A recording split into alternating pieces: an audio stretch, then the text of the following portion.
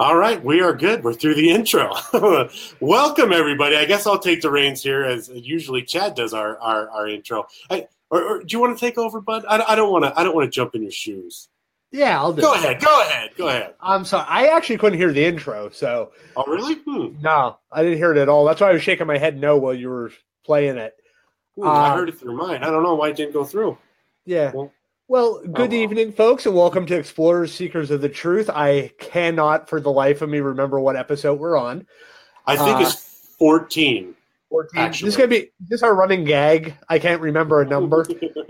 Remember everything else. But as always, I'm joined by my co-host tonight, Lesson Kavitz. How you doing, buddy? I'm great, bud. How about you? Cold. Very, very cold. Yeah, I don't know for anybody out there, I don't know where you're all located, but in the northeastern part of the United States, we were getting hammered with this Arctic blast of freezing cold air, freezing cold temperatures, snow, a mix of everything. It's just been really, really bad the last, almost 3 weeks now.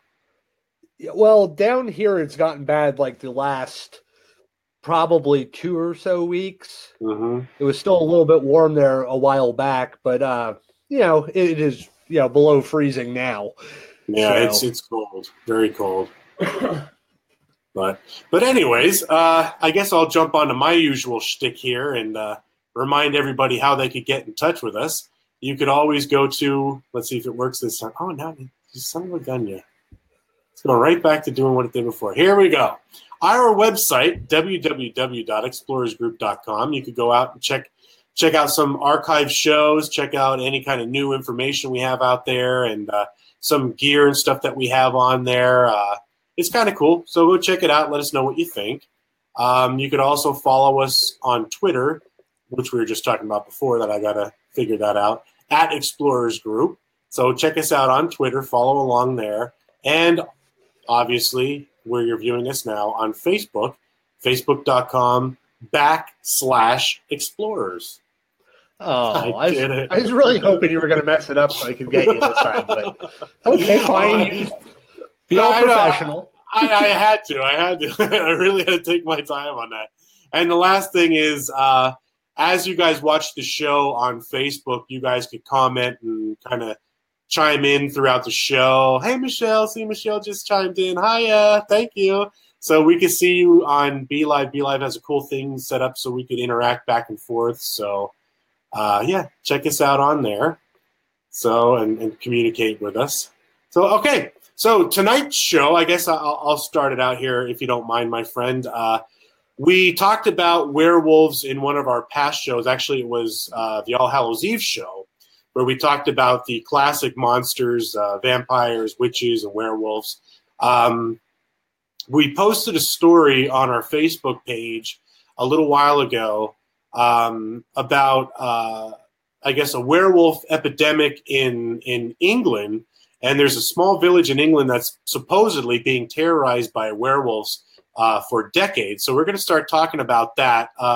We're going to kind of have that as the lead into the show. And we're going to talk about some other stories throughout history of lycanthropy or werewolfism, whatever you want to call it. And then we're going to transition into other stories more prevalent in the United States, like about the Dogman and its correlation and relationship to Bigfoot. So there's a lot of stuff that we're going to be talking about. But I think we're going to start it off with that story that we posted, which kind of inspired tonight's show. So do you want me to start out on that, Bud, or do you – I kind of have all the info up if you want me to kind of run with it. We'll go back and forth. Yeah, you could jump in here and I'll just kind of co-host for a while. There you go. I'm used to you starting the show, so this is kind of off for me. So – all right, so like we were saying, there is that story that we posted on Facebook. It's in Cannock Chase, England, which I believe it's a town or a county. It says that there's places where there have been werewolf sightings, and central England seems to be a strange place for there to be a hotbed of paranormal activity, and yet it may just be. So I guess over the last 30 years, this area has been terrorized by what they say are dozens of werewolf sightings. It happens during the day, happens during the night, and the paranormal experts believe that there is proof that the werewolves there's werewolves in the woods of the Midlands of that region. So, and also they say that it isn't just werewolves that are stalking the trees and cemeteries of Cannock Chase. The area seems to be some kind of a portal to the bizarre and a magnetic for the unexplained. So, in addition to the Cannock Chase werewolf rumors, there's reports of UFOs, ghostly children. There's even been bizarre sightings of what looked like a medical experiment gone wrong. I guess a pig man, half pig, in conjunction with this, with the werewolf sighting. So it's very strange. And the more I started reading into that, the more I started thinking, like, England has a lot of ancient sites that have yet to be truly explained or figured out, like Stonehenge, and there's a few other places in England too that are just very odd. And some experts think that the placement or the regions of these ancient areas have a correlation somehow. And if you go across the globe, a lot of these places link and they have a pattern which they call ley lines. And ley lines are the apparent alignment of landforms, places of ancient religious significance or culture, and they often include man-made structures like the Stonehenge and stuff like that. And they're ancient, they're straight paths or routes to the landscapes, which are believed to have spiritual significance or have a lot of magnetic energy. And if any of you out there who are into like paranormal investigating and stuff like that, a lot of people believe that areas with high magnetic fields, running water, that may be over a lot of limestone, areas that hold energy, often kind of provoke or feed and fuel paranormal activity or give apparitions or supernatural beings their power to manifest. And these ley lines are supposedly big contributors to that. And ironically, I looked at a map of England and the ley lines that cross it, and I took a screenshot off of Google Maps of England and where this Cannock Chase is located, and it's almost smack dab in an intersection between two ley lines, which really made me think that could be a big contributor to all these unknown or these bizarre unexplained goings on. So I thought that was kind of cool.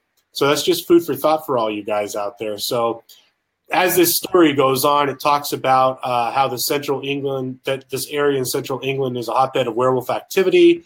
That we kind of covered that. And then there's also the sightings started after supposedly a local young man, made a pact with the devil. So the devil is given responsibility for a lot of evil stuff, from curses to the music of Charlie Daniels. But he may also be to blame for the werewolf of Cannock Chase, England. Now, I'm just reading basically verbatim off this website, but it says, according to the local legend, everything started getting weird in 1975. That's when a 17-year-old boy in central England in the mid-'70s took out his Ouija board, and I see Paul Filiash reacted there. If you're still listening, Paul, there. Another reason why I don't use Ouija boards. So he took out his Ouija board to test its powers. He said he would trade the devil his soul for the power to turn into a werewolf. And shortly after, a friend said that he received a phone call from the teen, but could only hear odd guttural noises from him. So the same young man was found dead soon after, and he had killed himself using a silver knife. And silver, of course, is the only way to kill a werewolf, or one of the ways to kill a werewolf, as we had talked about in our All Hallows Eve special. And a lot of the sightings, for whatever reason, seem to take place primarily in the cemeteries, and cemeteries naturally are a frightening place, especially after dark, because you think of all those who are laid to rest there, or there any restless spirits, or then you always think about zombies and stuff like that. So cemeteries are spooky just on their own, but now you add a werewolf epidemic into that, and that's kind of ups the creep factor of it. But yeah, so it talks about the cemeteries and stuff like that, and I don't know why my screen is freezing, but And it also says the werewolf has left evidence of its haunting practices. A werewolf in town is creepy enough, but the most compelling evidence for the creature is also upsetting. In addition to showing itself to many people in a cemetery devoted to thousands of dead soldiers, evidence has been found near the cemetery that gives compelling evidence of the werewolf's existence. There have been several pets that have gone missing from homes in the area, and stranger still, several mutilated animal carcasses have been found near the cemetery. Could this be the leftovers from the werewolf's nightly hunting practices? Who knows? And there is, ironically, a hog farm. I guess hog farming is kind of big around that area, which might kind of contribute to that man-pig thing. What do you think? Well, yeah, I mean, it's the West Midlands of England, the Staffordshire County area. One of the things to point out that this area actually has the most werewolf sightings currently in all of Europe. They're also famous for the Tamsworth pig, which is what they breed and farm out through that area. So it's definitely an area with a abundant food supply. Right. I mean, what better place? Farms. Yeah, and what better place for a werewolf to hang out than a place that has a lot of bacon? You know, I'd hang out there. I'd never leave. Yeah.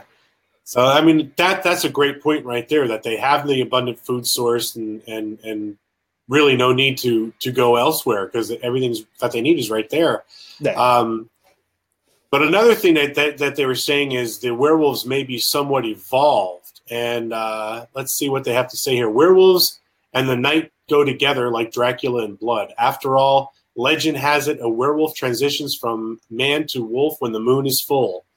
And ironically, speaking of full moon, didn't we just have what they called a wolf moon? Yeah, we posted about it 2 days ago. Yeah. So that's kind of odd that we're talking about, the werewolf and stuff, and we just had the wolf moon. So that's kind of neat how they kind of landed next to each other. I have a non-related story. Okay, go ahead. I was driving yesterday, and I'm driving the back roads, and there's this big open field, and it's ringed with the road and a tree line. Mm-hmm. And don't I see from a distance at the edge of the tree line in the field a big black dog just running along the tree line on the way here. Now, it was a big, massive type pit bull mixed type dog.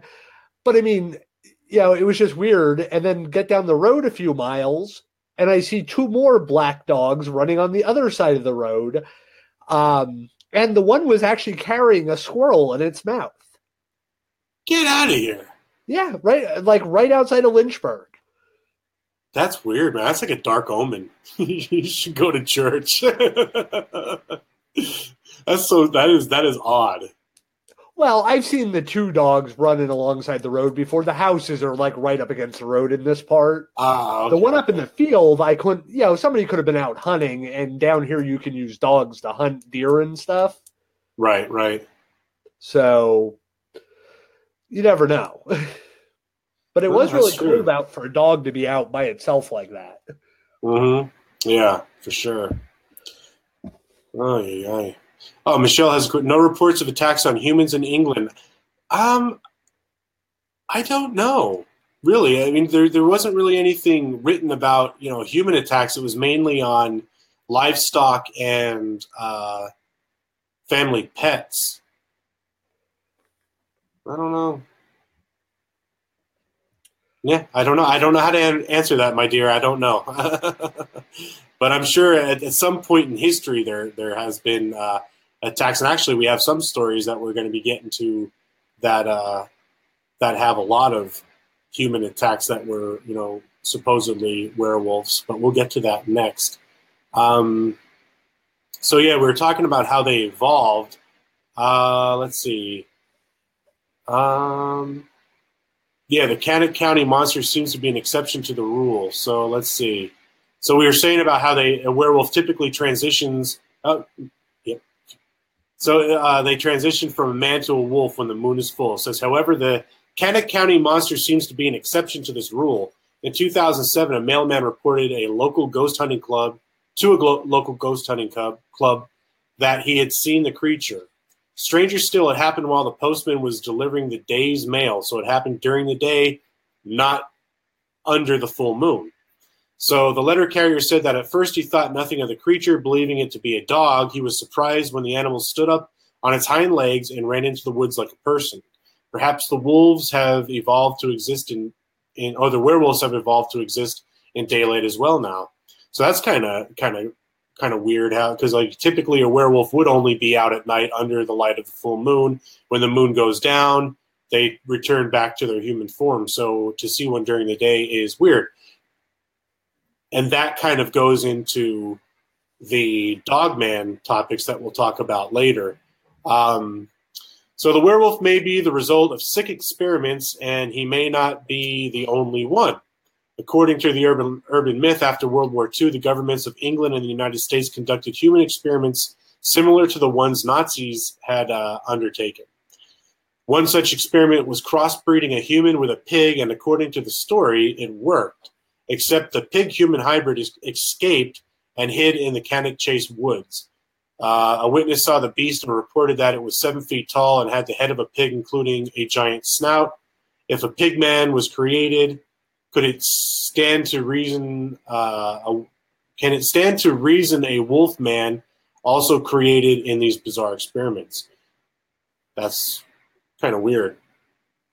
Well, wasn't it during like the Stalin era in Russia where they were trying to create that half man, half ape army? It was trying to build the perfect soldier.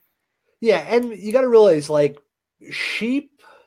I think sheep genetically are close to us, or chemically. Pigs' blood is close, and organs are close to human.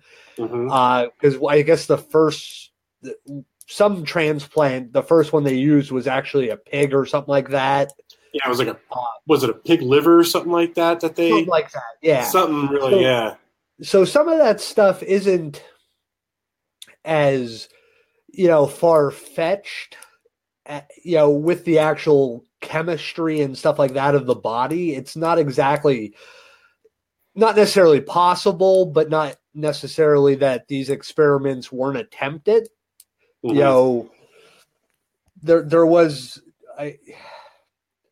There were German experiments, American experiments, Russian, Japanese experiments that were doing some crazy stuff back then. Well, I think the Russian doctor or scientist, or whatever you want to coin him as, he was coming near to success until they finally pulled the plug on him that it was unethical. Because I guess he was trying to use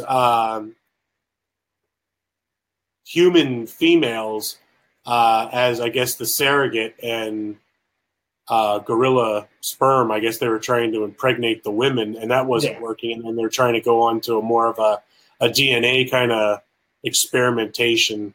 Yeah. But it couldn't go any further because I guess people were complaining and they deemed it unethical. So that was that.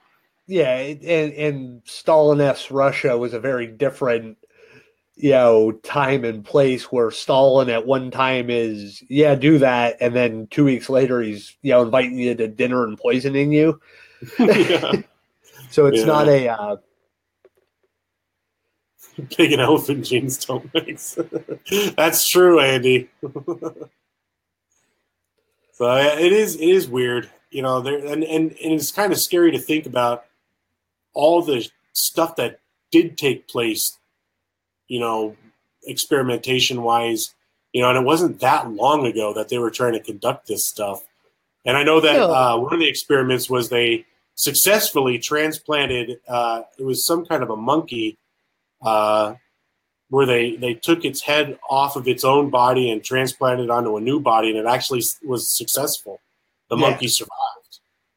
Oh, yeah. And we say it's not that long ago, and you got to think about it. Not all these projects ended because of the end of the war or anything like that, or, like with Stalin's project. There's no guarantee that that was the only doctor working on it. Right, right. He may have come up with the idea and they may have ran it through their, scientific community, and a few of them said, I think we could do it. So they fund one guy. Well, if you fund one, you're going to fund another. Right, exactly. Because you're looking for the closest, quickest answer to have it work.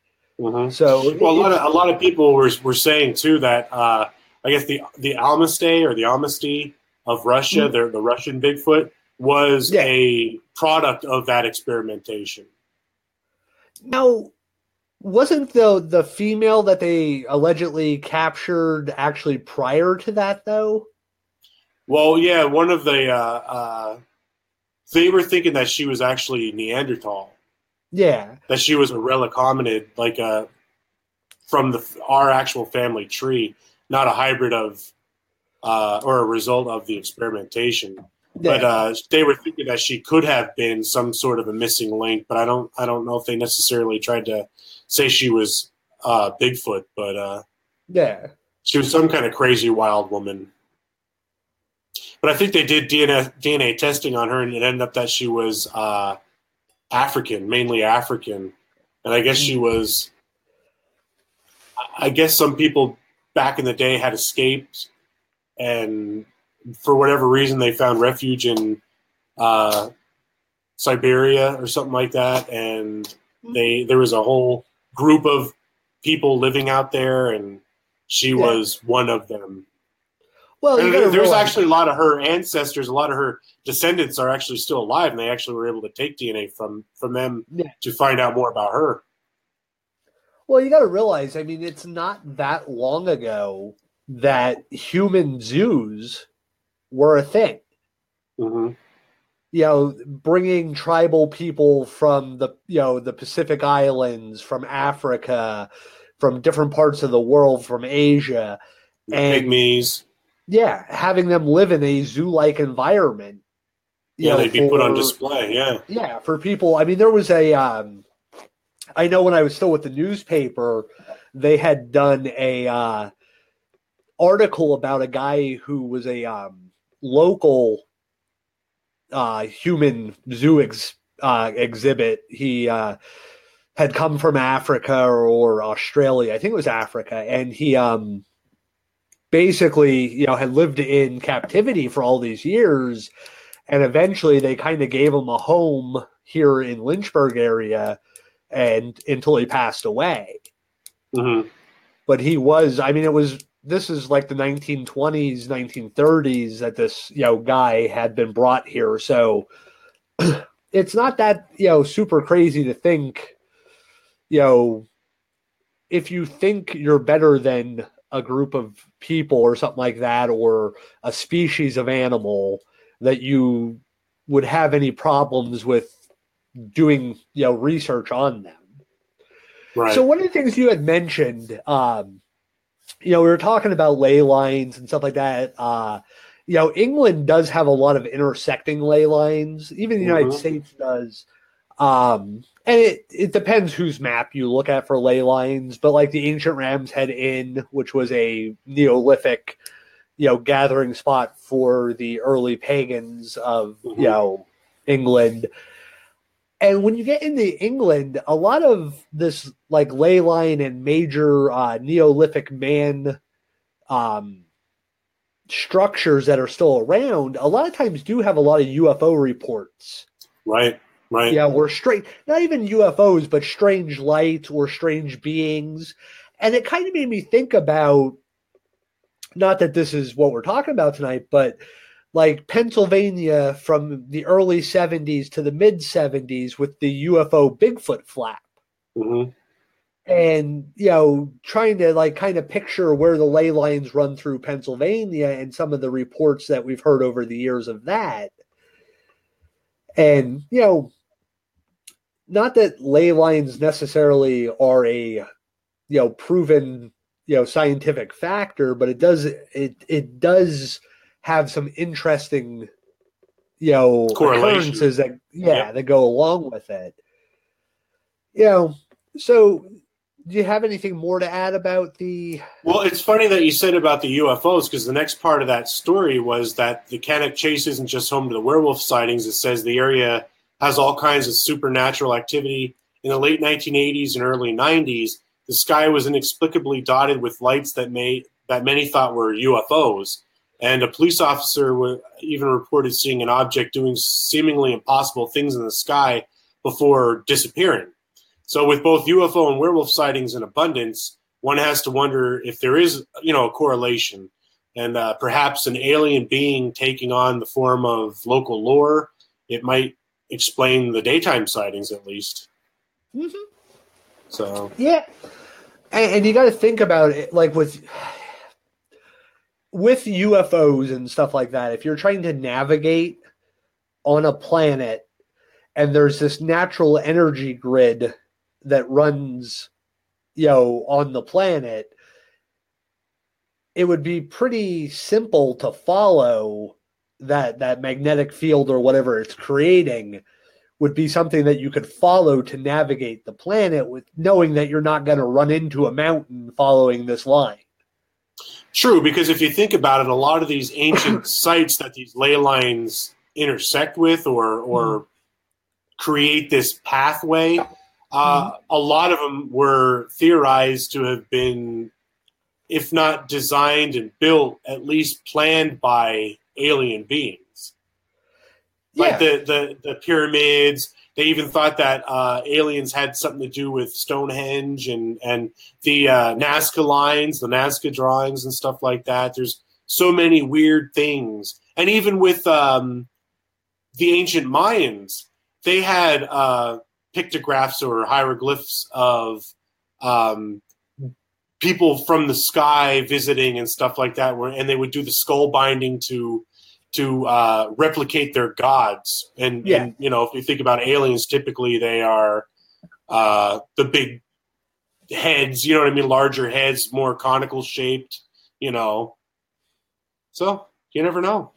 Maybe they do use that as kind of a roadway, Yeah. Or, well, you think about all those structures that that are built on these lines or the intersections of lines. Mm-hmm. And if a group is using these to navigate and two of them cross, it's going to be a higher traffic area for these Neolithic man is going to see more of those gods or the lights or, this phenomenon that they can't explain. Yeah. Yeah. And they're going to, if they're not scared of it, if there's some kind of, understanding of it, they're going to build their temples, their monuments in those areas as like a, hey, look, we're here. We appreciate you.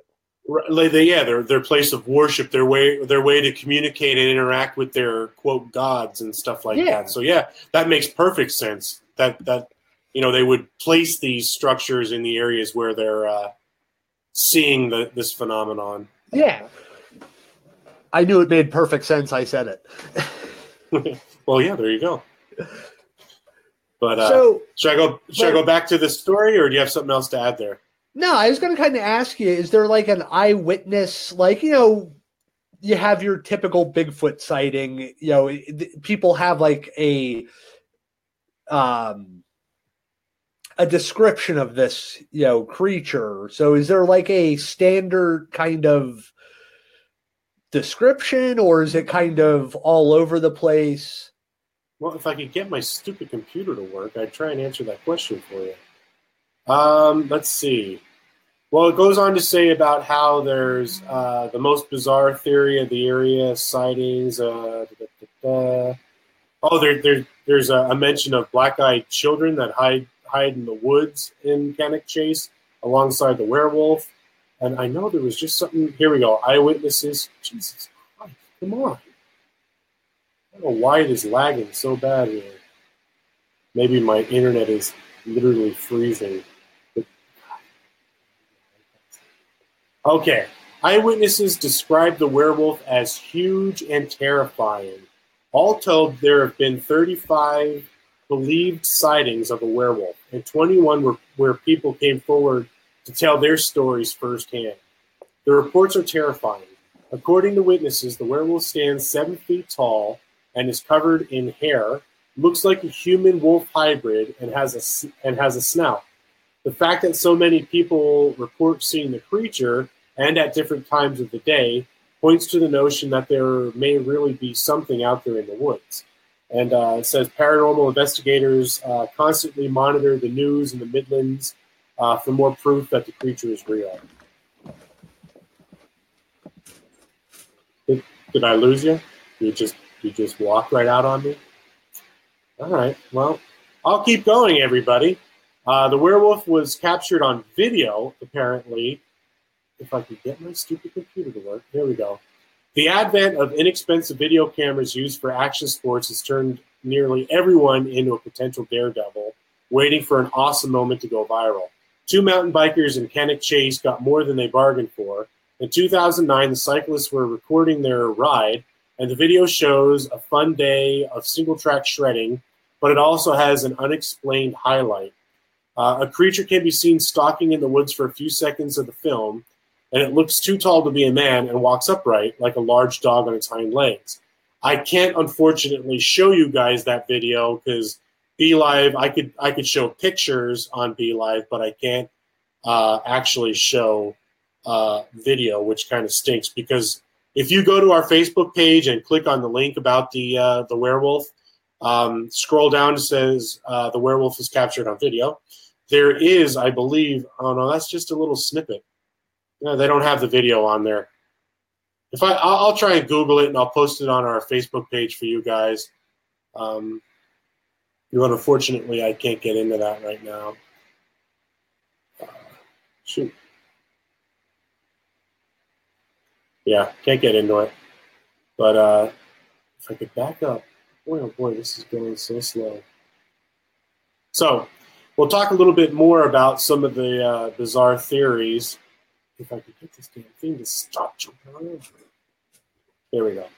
It says werewolves aren't even the most bizarre theory for the area of sightings. It says Ouija boards, UFOs, werewolves. It seems far-fetched so many supernatural things could be happening in one area.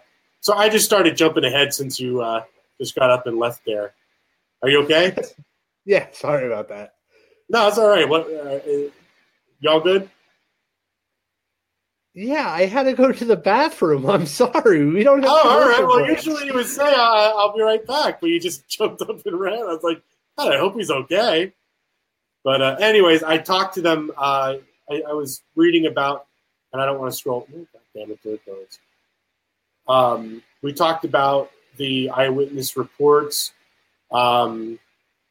Basically, it's very similar to what a lot of the Dogman reports have been. You know, in comparison to the height of a Bigfoot, covered in hair. You know, dog snout. You know, half man, half wolf. Typical werewolf. You know, and they were any kind of, if there was any evidence or any reports. So I guess these 2 dudes were out riding their mountain bikes and they got a video clip of one. The clip wasn't in the story. It was just a snippet, like a screenshot, and it was really bad. But I'm going to see if I can find that video, and I'll post it up on our Facebook page after the show ends, and people can check it out and whatnot. But I was starting to talk about other bizarre happenings that were going on, and it was saying Ouija boards, UFOs, werewolves? Question. Let's see. It seems far-fetched. So many supernatural things could be happening in one area. But again, like we were talking about with those ley lines, it's not surprising given the fact that they are known to generate unknown or unexplicable activity. But at least one scientific-minded local agrees that and has a theory to explain the possible werewolves. This paranormal expert, quote, claims the werewolf isn't a werewolf at all. Instead, the creature could be a subterranean Stone Age throwback, so a relic hominid, if you will. Essentially, this person thinks ancient cavemen could have survived for years in the mines of the area and have remained primitive, failing to evolve with the rest of humanity. What's more, the expert claims that there are more than one of the creatures and that there is actually an entire pack of them stalking underground, only coming out to eat deer, livestock, and pets. I don't know. That sounds even as far-fetched as a werewolf to me.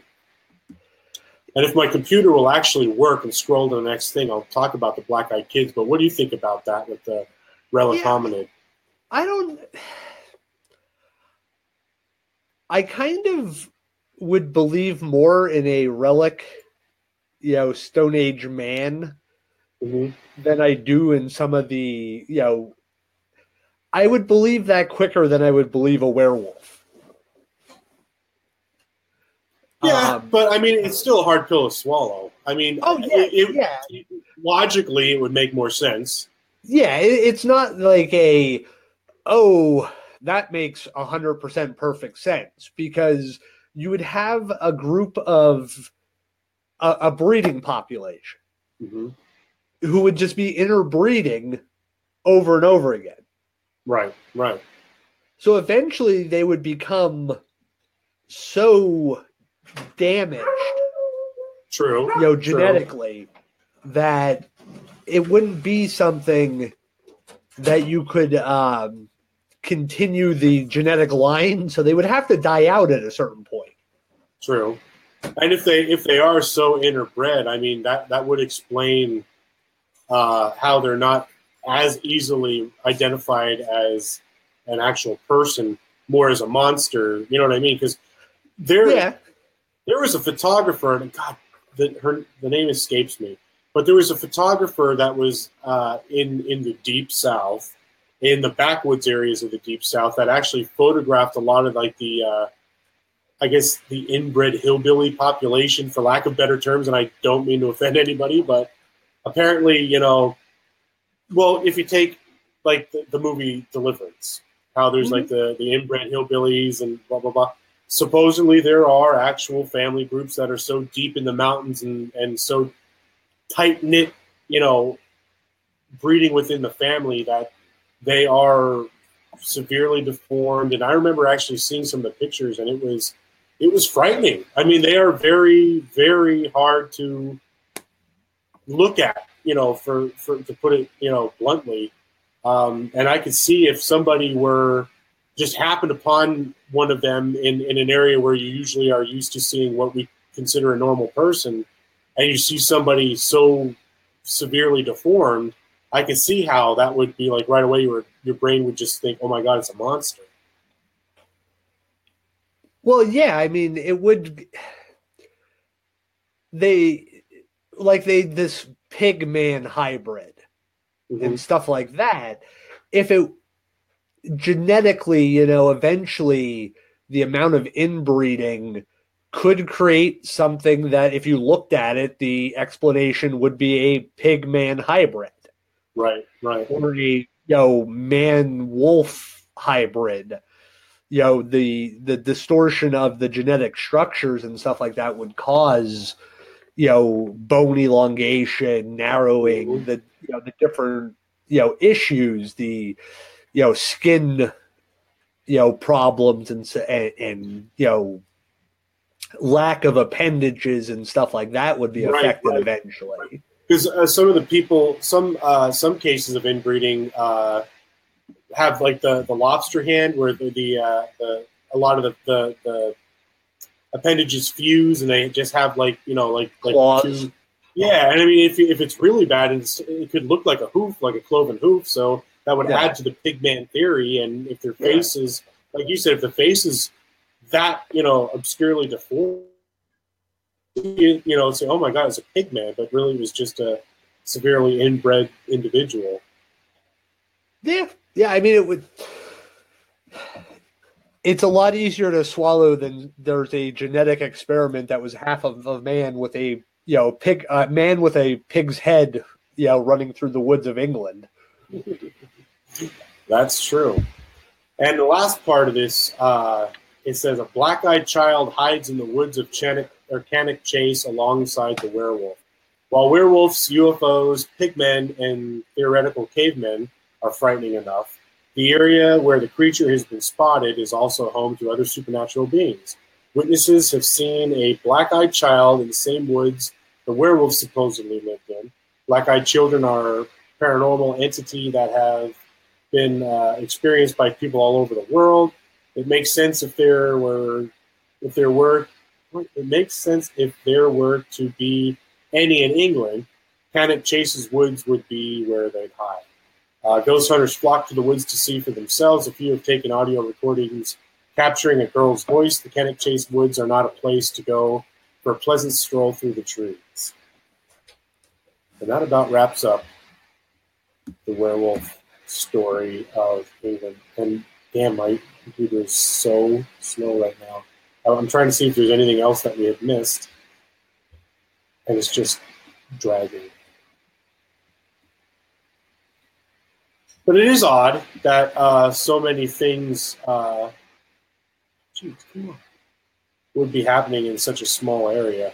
And you think that area, too, I mean, it's in the center of England, and it's pretty populated and has been for a very, very long time. You know, you think that something like that would have surfaced.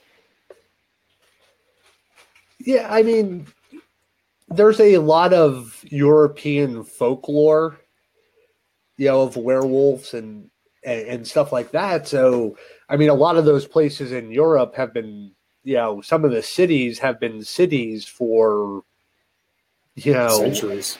Yeah. So to have, certain areas, I mean, it's like America, though. You get outside of the major cities, you do have long stretches of, country and farms and woods. So, I mean, it's not 100% impossible. True. Very true. Improbable, but... yeah. That is true. Well, speaking of Europe and some of their century-old stories, one of the other topics that we want to cover, and I'll let you tackle it, is the Beast of Gavadon, or Javadon, or however you want to pronounce it. Yeah. What's the Gavadon? I'm not going to try the French pronunciation. Javadon. It's basically the Wolf of Chase. Mm-hmm. Which is funny, since we just talked about that Chase and Chase. It's kind of Yeah.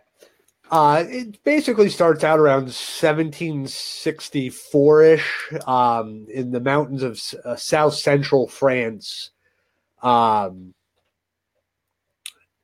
There was a beast, as they would describe it, the beast of well said. The first attack was in about 1764. Then about, within a year, within basically 3 years, there was 210 attacks. Mm-hmm. There were 113 deaths. 49 people were injured. 98 of the 113 deaths, victims were partially eaten. Mm-hmm. And a lot of the victims were found with their throats torn out, which is a very canine or wild animal type thing to do. Mm-hmm. To take out the throat. Apes generally take out the face and genitalia to disfigure, so it's not a breeding rival. Where a lot of other animals that are trying to kill something to eat it will take out the throat, choking in its own blood, or clamp down on the esophagus and just basically choke them out.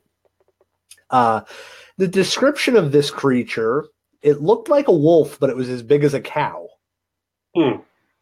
Large dog-like head, small straight ears, very wide chest, large mouth with large teeth, and it had a muzzle like a pig, kind of. Not a pig dog hybrid, but more of a muzzle that was described more like a pig's. Claws on the feet were razor sharp. In color, it was red, with the back had like a blackish color to it. Now, one of the things they attribute to this is an unpleasant odor, which I always think when unpleasant odor is usually your Bigfoot calling cards. Right. And, during the first attack, basically some bulls actually drove the beast off. Okay. Trying to just clip through my notes here for, this attack. Well, let's go to September 20th, 1765. A guy had killed in the same area, killed a gray wolf of 31 inches high, 5'7" long, and 130 pounds. It's a big wolf. Yeah, which they actually at the time had claimed to be the original attacking wolf. The one that's been killing and... Yeah. Now, some of the people that were injured, though, when they were questioned and asked to come look at the carcass, they said it wasn't the attacker. The scars, scars and wounds on it were not similar, or some people basically were defending themselves and were hitting it or stabbing it. And the fact that when they were, stabbing it, the stab marks were not on this wolf that they did shoot. Right.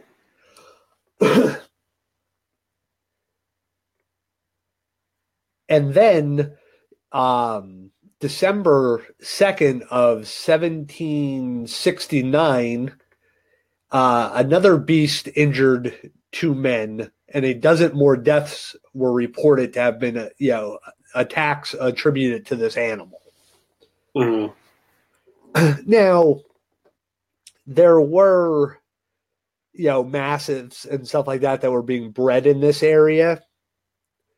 So one of the theories on this is a, breeder had bred the biggest one he could breed and basically put I want to say it was like a rhino or a boar skin over it. Basically because of how thick the boar skin was, this beast was actually shot at, and the bullets didn't seem to have any effect on it. Well, one of the things they think was it was a super thick boar hide that was placed over it, like kind of draped over it and then, cinched onto it. So when the bullets hit it, it didn't penetrate the hide. So the wolf or the dog was not injured itself. And you kind of think about it, it's kind of the Hounds of the Baskerville type thing. Yeah. That's pretty crazy. Yeah, because they did say that, like, and you said that the creature was huge, much larger than any known wolf, like the size of a cow and all that stuff. Yeah. And I mean, you figure you get a mastiff and you mix it with, a wolf and stuff, and you breed it to be this large, menacing creature, and then you throw a hide on it and everything. And so you changed it. So you take the mastiff and the wolf hybrid, it's all, obviously going to look different, but somewhat similar. Then you throw that, protective layer on it, it's going to look extremely different. And the fact that it's so overpowering and was able to take, it attacked men, it attacked women, it attacked children, it attacked so many different people that you think at some point someone would have been able to fend it off properly and dispose of it. Yeah. And mastiffs, especially back then, and like in different, mastiffs were bred to be war dogs and to be these powerful, menacing creatures that just, were blood crazed, Yeah. So it would make sense that would be what it could be. Yeah. One of the other theories was it was a hyena. Okay, I was just going to go into that. I was going to say, I don't know if you're going to talk about it or not, but I thought, one of the things was a hyena. Yeah. Now, one of the problems with it being a hyena is the bite marks attributed to the beast had 42 teeth. Hyena only have 34.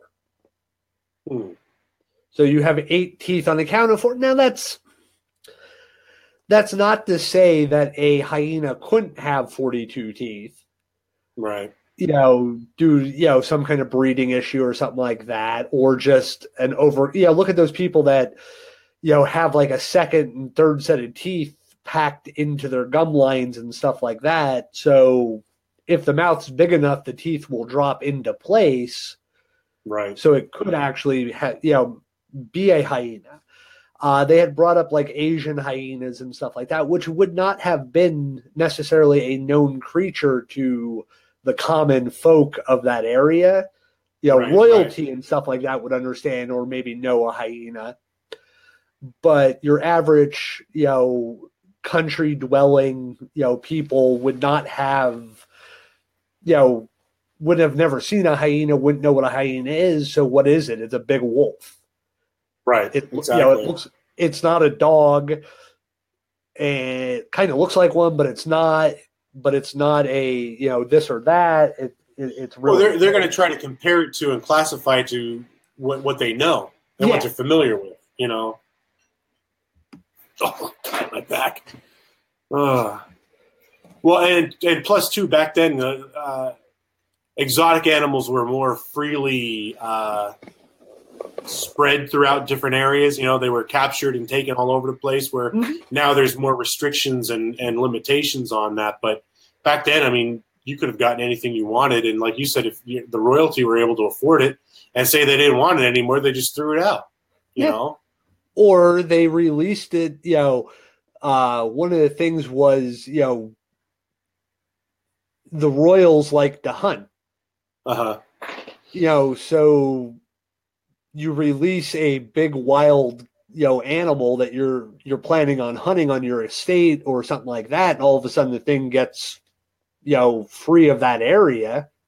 Mm-hmm. Now it's terrorizing the countryside. So it's something that, could have been brought, to the country on purpose. Right. For hunting purpose or something like that. It gets loose, political unrest. You're not exactly the favorite of the family right then and there, so you don't admit to it getting loose. Now you have this beast of Chase, tormenting the countryside. And if people want to, a little more information about it, if you go back to back in 2009 for Halloween, they did the Real Wolf Man on History Channel. Yeah. Yeah, they actually discussed this, creature and stuff on that episode, or that show. So there's some more stuff you could definitely learn about that. And didn't they have an episode of Monster Quest? Wasn't there a Monster Quest episode of that? So I remember specifically watching a special on the Beast of Gavadon. And I remember it was two guys that were out there, and they were like, I think one was a zoologist and one was like some kind of a criminal investigator, and they were trying to recreate. Now, granted, it was centuries ago, but they were trying to recreate some of the stuff and figure out what it could have been, because there's this big statue erected in the village commemorating the attacks and stuff like that. Yeah, I kind of, now that you say it, I kind of do remember something along that lines. It may have been like, Monster Quest or something, but I do kind of remember a show that kind of followed that line or thinking. Yeah. The attack. I mean, Paris is really, or France is really kind of famous for a lot of their wolf stories. I mean, 1450. Where most of the wolves hunted to extinction there. I don't even think France has any native wolves anymore, do they? Not that I know of, but I'm not 100% sure on that. Yeah. You didn't dig that far back into research. No, I didn't look up. I mean, wolves are pretty much, they were, hunted and stuff like that, and pretty much almost obliterated everywhere. Yeah. That's true. But I know some reports of that Beast of Gavadon was they were thinking, because of its unusual size and shape and all that, I know that there was talks of lycanthropy and stuff like that in the area, and supposedly they thought it was God, I remember seeing it was some dude who was taking like mushrooms or something to try and channel, or psychedelic herbs to try and channel like the wolf, and they were thinking that it was a man like that would take wolf form, because they ruled out a man after they saw the devastation and the carnage that the beast had done to its victims, and they knew it couldn't have been done by a man. So they thought maybe he was actually transforming, but it was ruled out later. Yeah, I mean, a lot of times if you can't explain it back then, you blame magic and witchcraft and werewolves. Mm-hmm. Well, I mean, in the notes, I mean, it kind of segues in where werewolf is a widespread concept in European folklore, existing in many variants.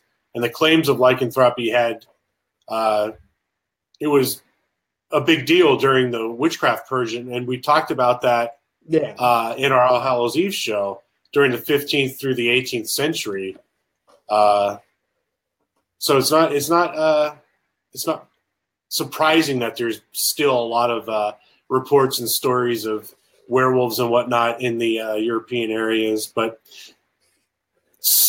leaving Europe and coming back, I guess, to the mainlands, to the United States, there are a lot of I guess they call it Dogman.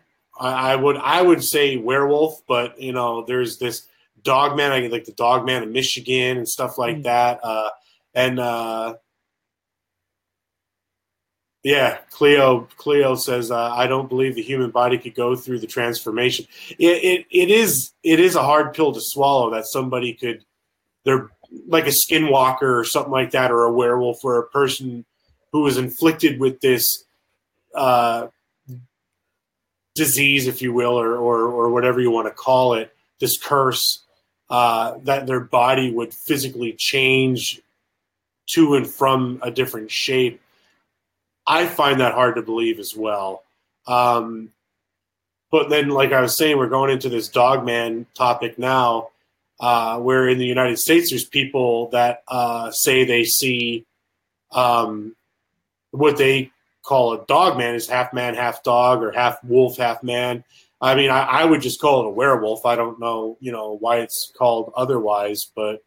Well, I kind of like to think of the werewolf as the classic, universal monster werewolf, not the Howling movie werewolf where it goes through a transformation. Yeah. I think of more of the hairy, covered facial hair, hairy hands, sharp nails, like Michael J. Fox in Teen Wolf.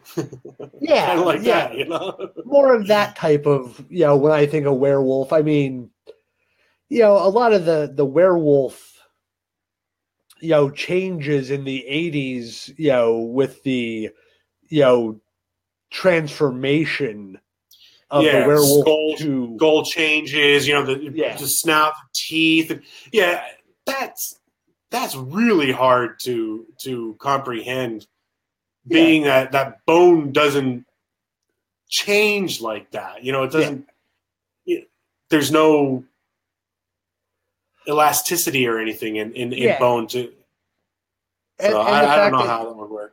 The fact that your muscles in your face and your joints and stuff like that, the way they're connected, you would have no connections because they would rip to go to the jaw and stuff like that would be basically useless because the way they're connected wouldn't hold or support the opening and closing of an elongated snouted jaw. Right. I don't know. I think as far like when you're going into the Dogman theory and stuff like that, like a lot of people compare Bigfoot or the Dogman to Bigfoot and vice versa. Mm-hmm. It kind of makes me think.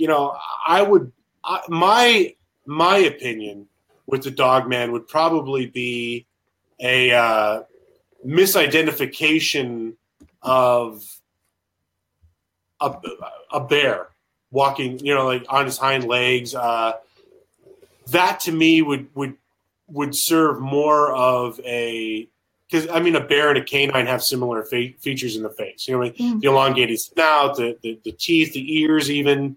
You know, I could see maybe, all right, well, somebody saw a bear, maybe because there was that bear in New Jersey that was injured, and it literally learned how to stand upright and walk on its hind legs. It very seldom went down on all four, and it would walk around and through neighborhoods completely erect. You know, so who's to say that you know, another bear didn't, you know, go through a similar situation and, you know, just in an attempt to survive, it walks on its hind legs, and, you know, people get a passing glimpse of that, and they're, oh my god, it was like a Bigfoot, but it had the face of a wolf. It was like a Dogman. Yeah, I could see that being more of the misidentification. Well, let's talk a little bit about the Michigan Dogman. Sure, go ahead. Now, the first reported sighting are 1887, when two lumberjacks sighted a man with a dog-like head. A man with a dog-like head. Yeah, and this is in Wexford County, Michigan. So a man with a dog-like head, it's 1887. You know, prosthetics and stuff like that aren't going to give you you're not going to buy a Halloween costume that looks like a werewolf head or a wolf head and go tromping around in the woods. Now, that's the earliest reported sighting. There isn't a lot of, you know, stories that fall between then and around 1938 in Paris, Michigan. There's a man who was attacked by 5 wild dogs. Okay. He said the only problem was he was attacked by 5 wild dogs. One of them walked on 2 legs, upright. Now, not all 5, just one in that group walked upright on 2 legs. But it still had a dog body, or did it have a man body? Did it say? He described it as a dog. More dog-like, but bigger. Like a bigger, like wolf-size animal. Yeah. But it walked on 2 legs. So that would almost be more man-like, you know, to walk on 2 legs, but it was with 4 normal dogs. Yeah. So it was a pack. And they were dogs, not wolves. It was a wild dog attack. That's weird.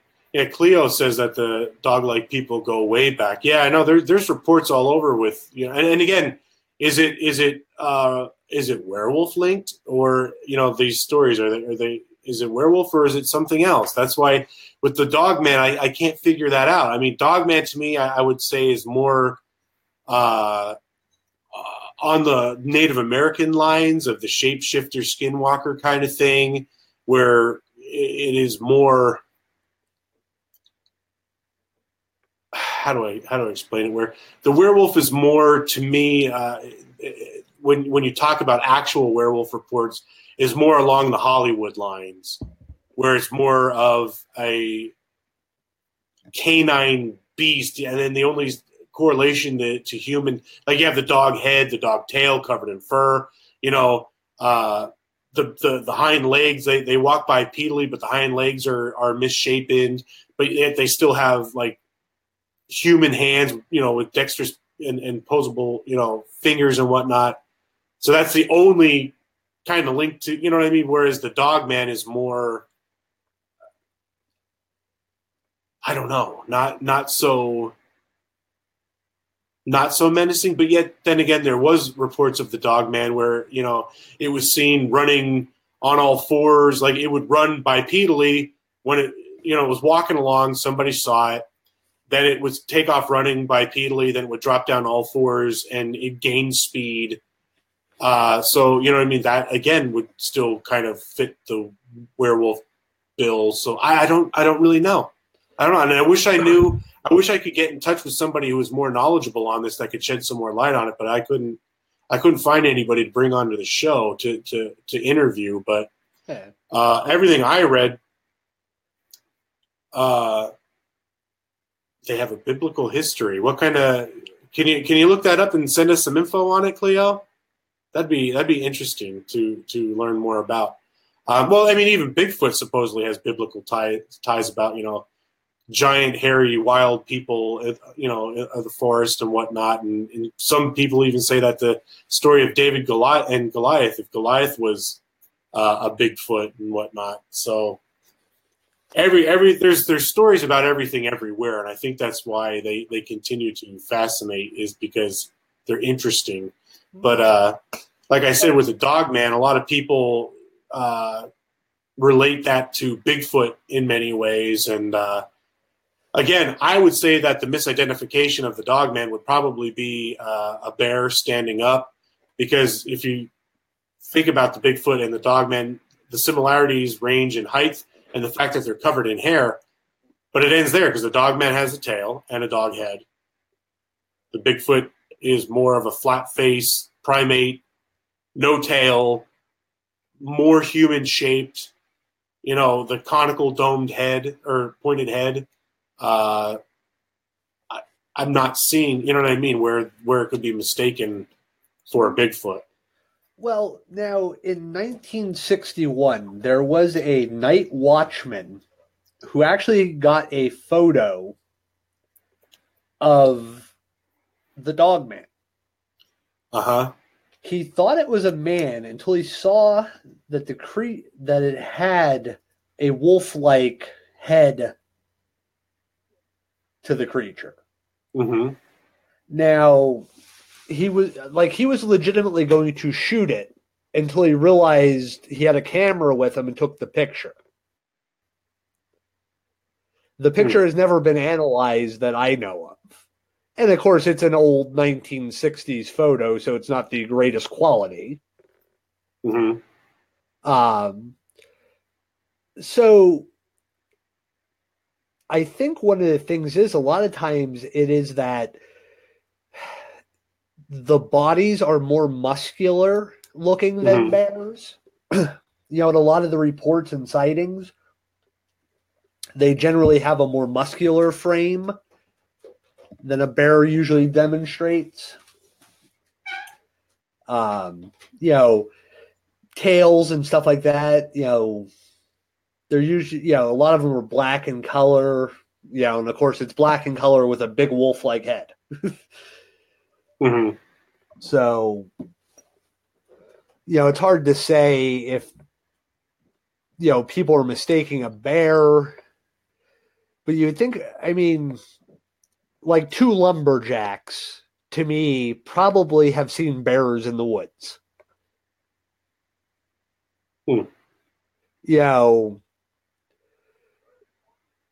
Somebody getting attacked by dogs, that's not the most reliable testimony. Right, right. You're defending yourself, you're protecting yourself as these dogs attack you. It was on two legs. Like what? It jumped up on two legs and ran away. Yeah, I wish there was always more to these stories. You know what I mean? Yeah. Because you get these snippets, and you want more. Here's the thing: like, could somebody have trained? I trained dogs at one point in my life. Yeah. Could I have trained 4 of them to attack you and me to run in there with them and have, long hair, my beard, and, dark colored clothing on or a fur, and I start attacking you along with them, and then I call them off and we take off running, and one of them ran on his hind legs. Well, yeah, because it was a 6'2" man, Yeah. Well, I would assume that if this story, if it were like that, obviously, height and mass and everything, you're a lot larger than a dog. I think that would have been depicted in the story, whereas one of them was, a large in comparison with a human, rather than just, there were four of them were normal and one of them was on two legs. Yeah. So I don't know. Now, there was an old story from a guy. Now, he took years to report this, but it happened in like 1938, and he was down by the river fishing. Right. When he saw for lack of better terms, a dog man standing on two legs. He basically described it as a wolf standing on two legs. And he said it had blue eyes. And he said, in his fright, he may have been mistaken, but he thought it was smiling at him. Mm-hmm. And he basically yelled and threw rocks, and it took off running away from him. Now, he said it ran off on two legs. Mm-hmm. Now, you do have the Cheyenne Indian legend and whatnot of the Cheyenne Dogman soldiers. Yeah. Who were basically, just trying to harness their inner spirit animal, the wolf, and stuff like that. And some of them were said to be have the shape-shifting ability. Mm-hmm. And eventually, they had achieved this, a stage of enlightenment where they could turn into wolves and use the wolf's power and speed when they attacked. But the legend is most of them were killed, or the legend is they were all killed by the army. And then there's a secondary part of that legend that a few of them escaped in a small pack now and live as wolves in the woods. Mm-hmm. So, it's got some Native American folklore. And the weird thing is there's no known deaths related to the Michigan Dogman. Right. That's one of the things I was going to talk about, too, is there's no reports of anyone being killed, or I don't even think there was any attacks. It was mostly just sightings. Yeah. Yeah, 2009, there was one that, ran out in front of a car, 50 feet away. Yeah. And the person thought it was like a mutant wolf. They just thought it was larger. It was, some kind of mutant. They said the only thing weird was the front end of it was much higher than the back end. When it was running. So that would require really long forelimbs. Yeah. And that almost, to me, sounds hyena-like. Yeah.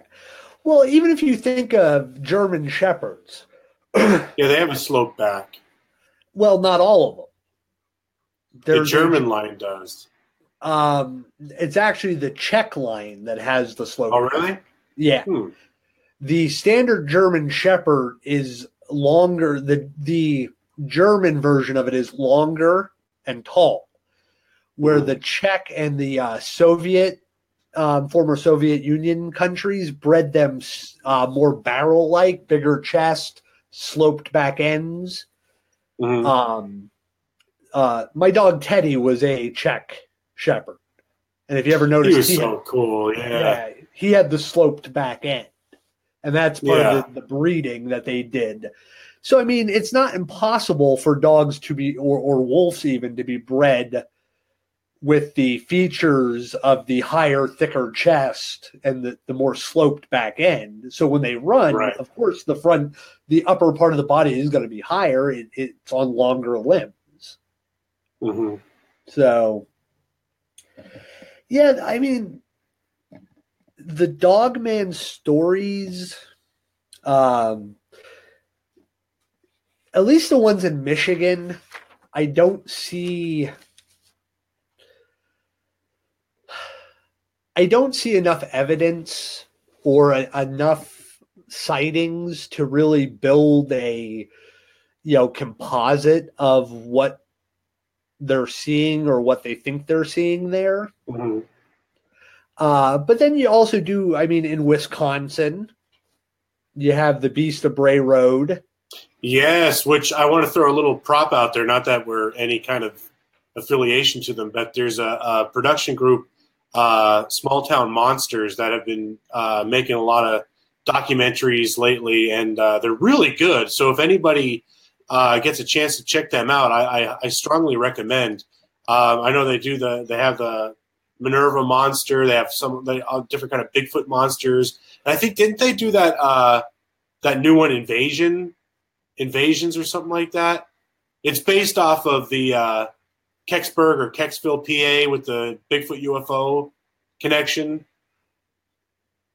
I didn't see that one. I know they did one, I think, on the Mothman. I remember seeing, yeah, which was really good. I mean, they got some new, basically new old testimony and stuff like that, and some people who had more modern Mothman sightings or had family members who had relayed stories that weren't necessarily as covered in the, John Keel book or Jeff Walmsley's book. There were some of those newer kind of stories that were family stories that were finally being shared now that people had passed away and stuff like that. Yeah, they're pretty cool. So if you get a chance, I think Beast of Bray Road is one of the new ones that they're trying to do a Kickstarter for. So when it comes out, go check it out. It's really cool. Oh, and sorry, Kendall, I see you posted something there. What about in the Egyptian times? They have something posted on their walls. Hieroglyphics. And I think you're talking about Anubis. He was, I believe, the Egyptian god of the afterlife, and he was popular with mummification. And he was either depicted as a canine or a human with a canine head. And I think it was either a jackal head or actually, no, it was the pharaoh hound, which I think it's actually a modern breed, but it's an ancient breed, but there's still pharaoh hounds today.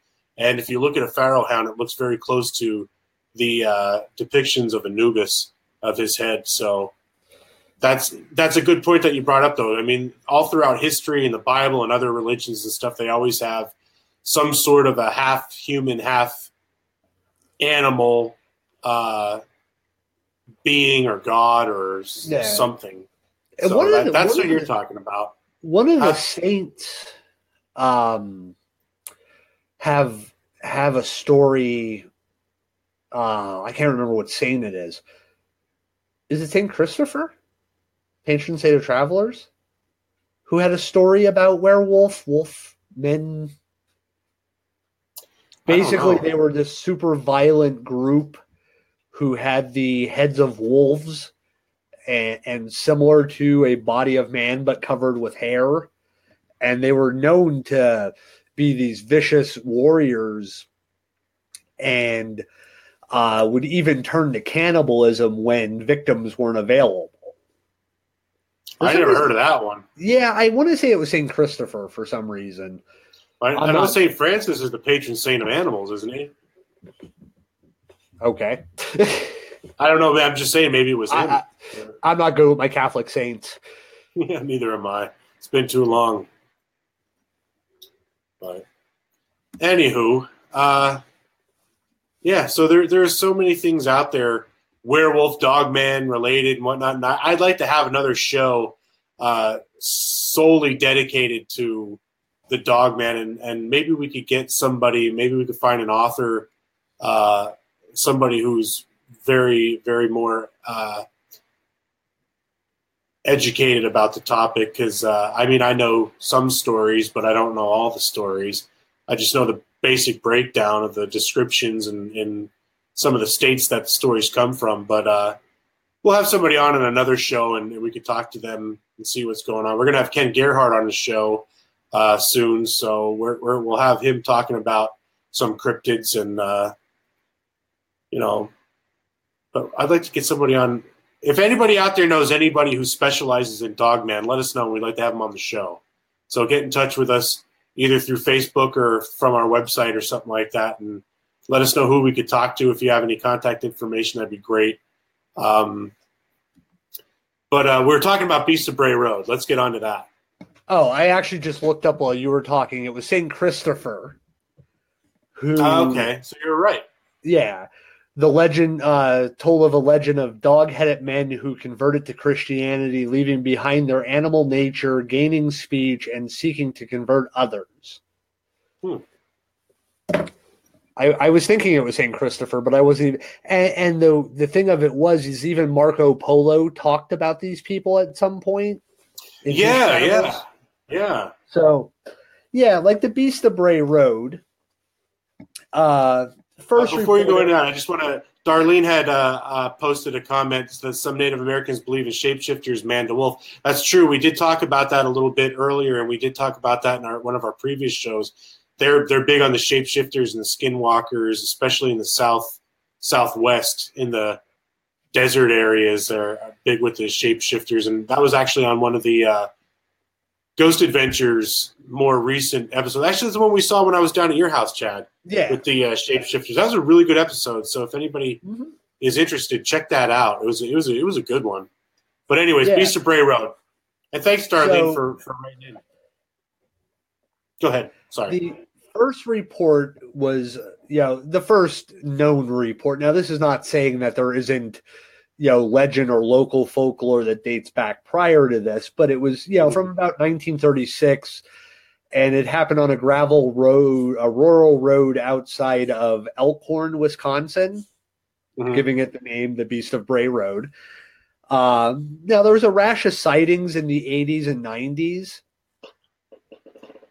which actually led the local newspaper to assign a reporter to cover the stories.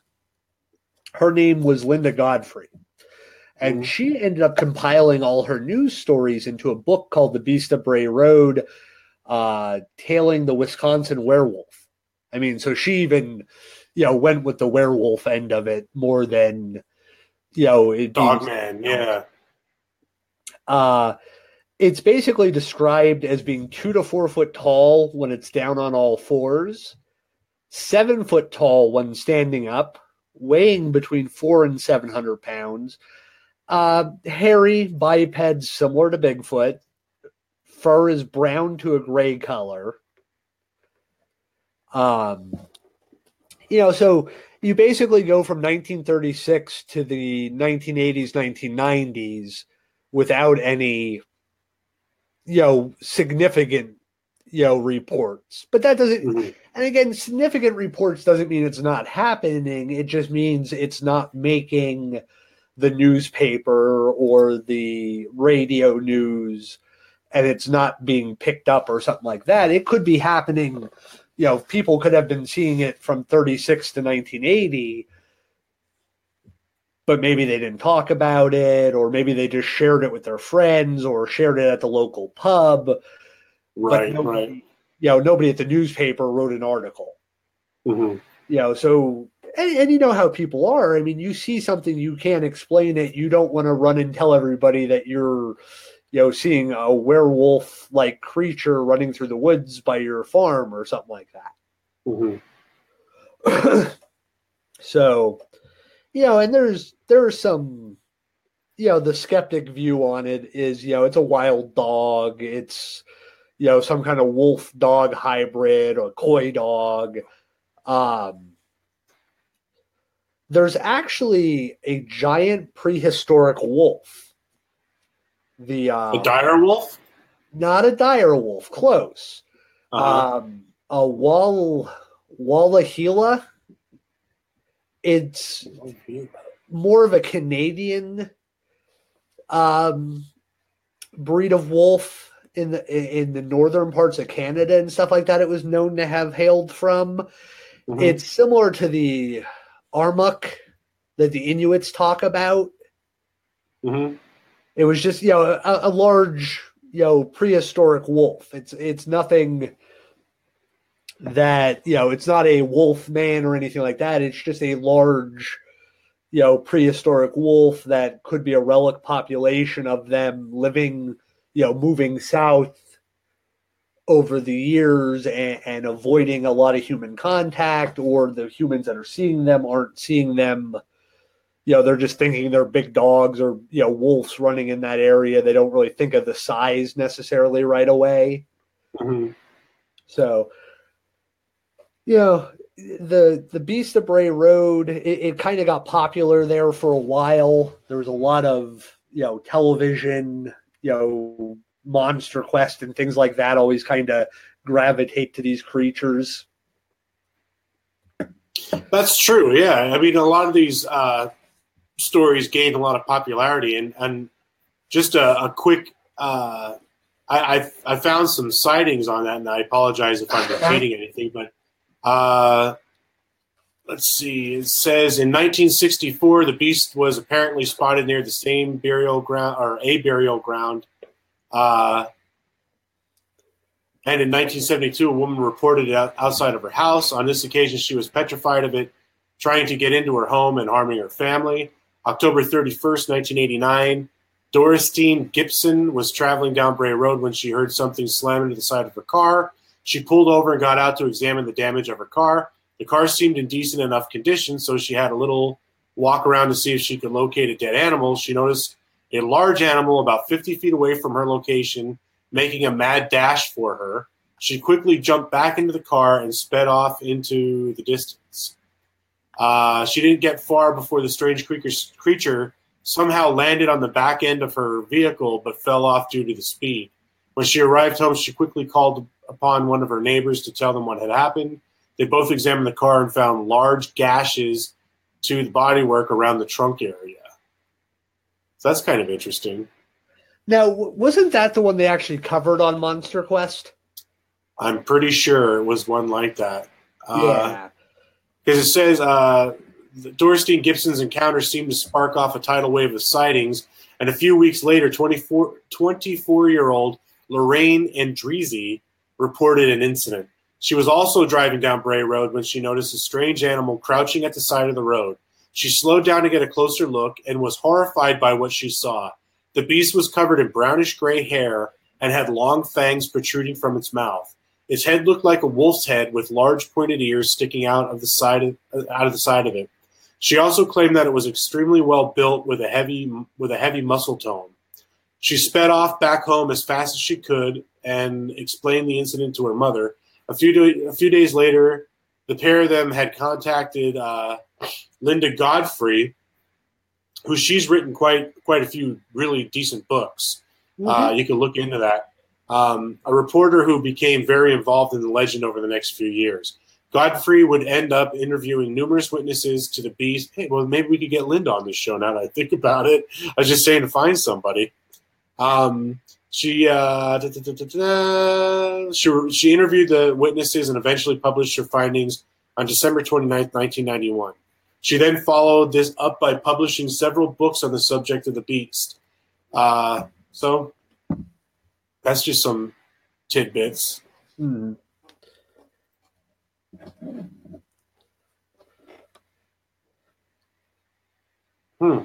Interesting.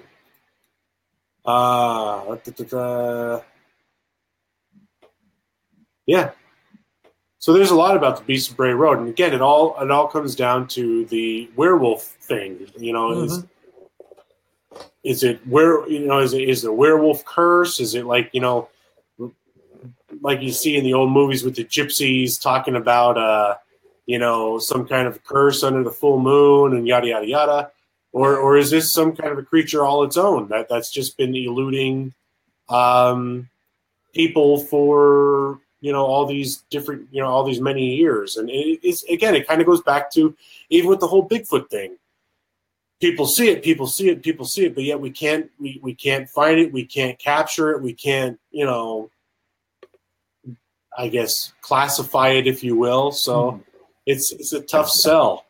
But it all makes for really great stories, great books, and great movies. So, legends are always going on and always happening. And I don't know if this is fact or if this is legend itself. I don't know. Yeah. Well, now you do have kind of jumping out of the United States, but like in Brazil and Cileando, Monte de Grossa, mm-hmm. the police actually released it wasn't the police, it was a city official released a police video on their closed circuit TV cameras of a large upright walking wolf-like creature. Mm-hmm. Now the film has been analyzed by experts, and it was found to be authentic, that it wasn't doctored in any way. Now, one of the things is, this is one of the times where you have a piece of video footage of this creature, but there's been over a dozen murders attributed to it, plus not including animal attacks, but a dozen murders attributed to it. I think it goes by the locals call it Pingo. It's 8 foot tall, brown hair, muscular body. Now, one of the things they say about it is it has this terrifying shriek that can be heard, wait for it, during the full moon. No. Or when after an attack. Now, Brazil does have a Bigfoot legend. They do have a Loboisma, I think is how they say it, which is a Brazilian werewolf. Now, the problem with the Brazilian werewolf is it is only reported to be 2 foot tall. It's a pygmy werewolf. It's a weird chihuahua. Yeah. And basically what they describe that as is a furry monkey with a bald head with a large evil face, full feet that look like similar to furry slippers. But it mainly attacks women. Oh. Yeah, so it's a sexist little evil monkey. Yeah, right. But so now this one that they have the video of is 8 foot tall. It does have the weird, almost backward bent knees when you see it move and stuff like that. So, I mean, that's, a different country. Now, again, Brazil has the second largest immigrant population next to America. So there's a lot of European, transfer, German, Austrian, English, Portuguese, Spanish. So you have a lot of the folklore may have transferred, through the immigration of people. Right.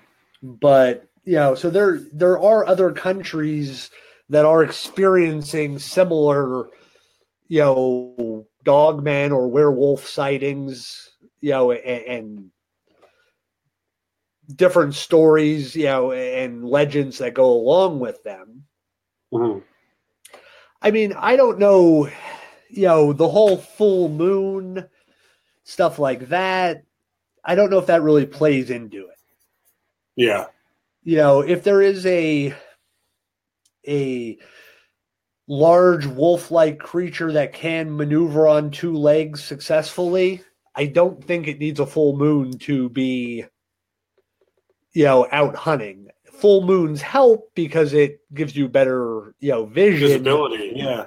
Yeah. But, so I don't know. I don't know where I go with this one. I think it just has to be chalked up with all the others. I mean, there's stories, but until something is caught and found and, bagged and tagged, there's stories. Yeah. What could it be? Who knows, Yeah. I mean, it could just be, misidentified known creature. Yeah. Now, the one that they have on that, security footage, the police footage, doesn't look like anything I've ever seen before. Right. Except for in werewolf movies. Do you have a link to that video? Would you be able to put it in the comments so that way people can check it out? Yeah, I can grab it real quick. Find that? Okay. But, I mean, it's kind of, look at the Chupacabra, too. I mean, originally when the Chupacabra started coming out with with its initial reports, it was, this tiny little creature with like an alien face, sharp fangs, scaly skin, clawed hands.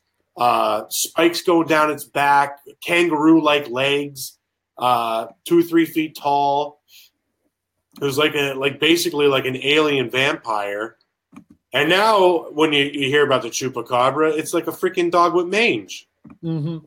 You know what I mean? So everything changes. Like what was once supposedly what I would consider more truly cryptid creature, which was supposedly what was originally thought it was supposed to be some kind of South American government experiment that went wrong and escaped, and it started moving north and all this stuff. I don't know. And then now it's a mangy dog, or a wolf coyote hybrid that somehow there was some kind of a kink in the DNA where something in the breeding process with those two breeds or those two species created it or prevented it from growing hair, I guess is what I'm trying to get at. So I don't know. It makes me scratch my head. What does Cleo say here? There's an ex-Satanist who is now a Jewish priest that says werewolves are real and can be summoned. I can't remember his name. I'm not much help tonight. Oh, it's still an interesting story, and that's something we can look into. An ex-Satanist who became a Jewish priest. Man, that's a story all its own, you know what I mean? He may just be an interesting guy to talk to. How about it? Yeah. Well, I used to sacrifice people, and then, I just became a Jew. I don't know.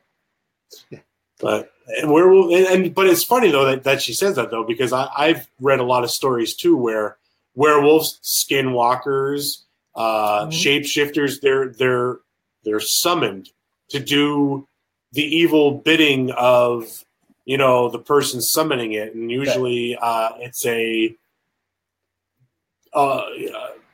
shaman or I guess they called her kind of like a witch doctor that would kind of summon them and have them perform. And the Loup-garou down in Louisiana is kind of the same thing, where it's a creature that's summoned. It possesses a person's soul or whatever, and they turn into this monster and go out and do heinous things, and then the curse is passed on to somebody else after they die or whatever, or are released of their curse.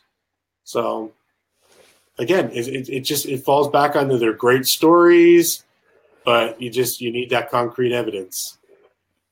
Yep.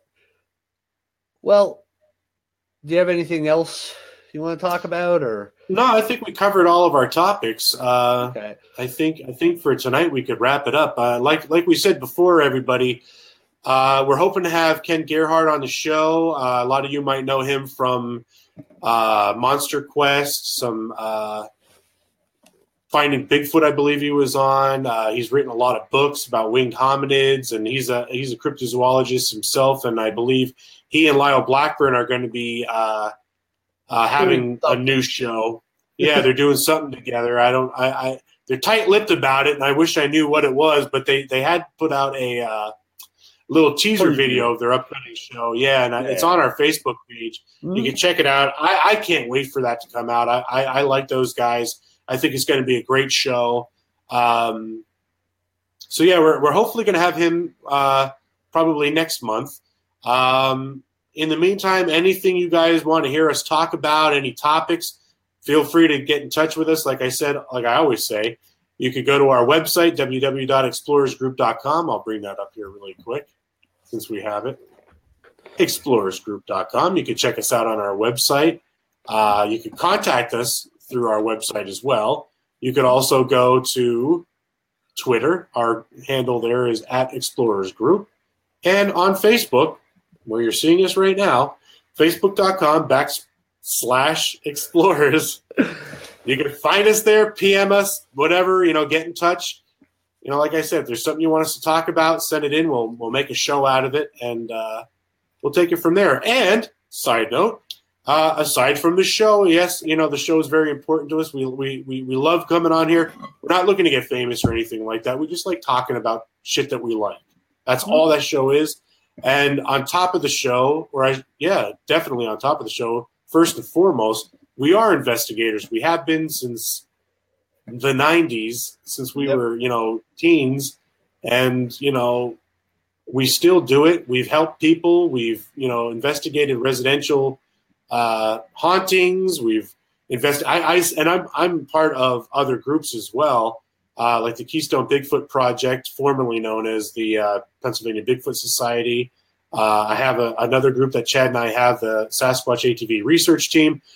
We get reports all the time. We're always following up on stuff. I just got a report in now from a person in Pennsylvania that had what they believe to be a Bigfoot encounter, and I'm working with them now. So anybody out there, you have anything, please feel free to drop us a line, send us some pictures. If we could, help kind of validate whether we just say, oh, well, this looks like, a known species. It looks like this. It could be this. I think you're, anything to help give you a little bit of closure or whatever, we're here to help. If you know anybody that has any kind of paranormal experiences or whatever, you let us know. We're here to help. We're here to, find the truth or seek the truth, as we say in our group here. So, yeah, that's about it. I don't have anything else to say, surprisingly, other than Happy New Year, everybody. Yeah. Happy New Year, Chad. Thank you, as always, for being, by my side as you have been for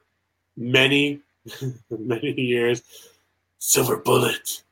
So, yeah, good night, everybody. Chad, take it away, bud. Well, good night, folks. Thank you for coming along on this journey. Like Les said, you know the ways to get in contact with us. Share us with some friends if you'd like. If you like what you're seeing, we greatly appreciate it. Have a good beginning to your new year. Stay safe. We'll talk to you guys next week. Yes, that's right. Next week. We don't know what our show topic's going to be yet, but we'll let you guys know throughout the week. Yep. Good night, everybody, and Happy New Year, and thanks for watching.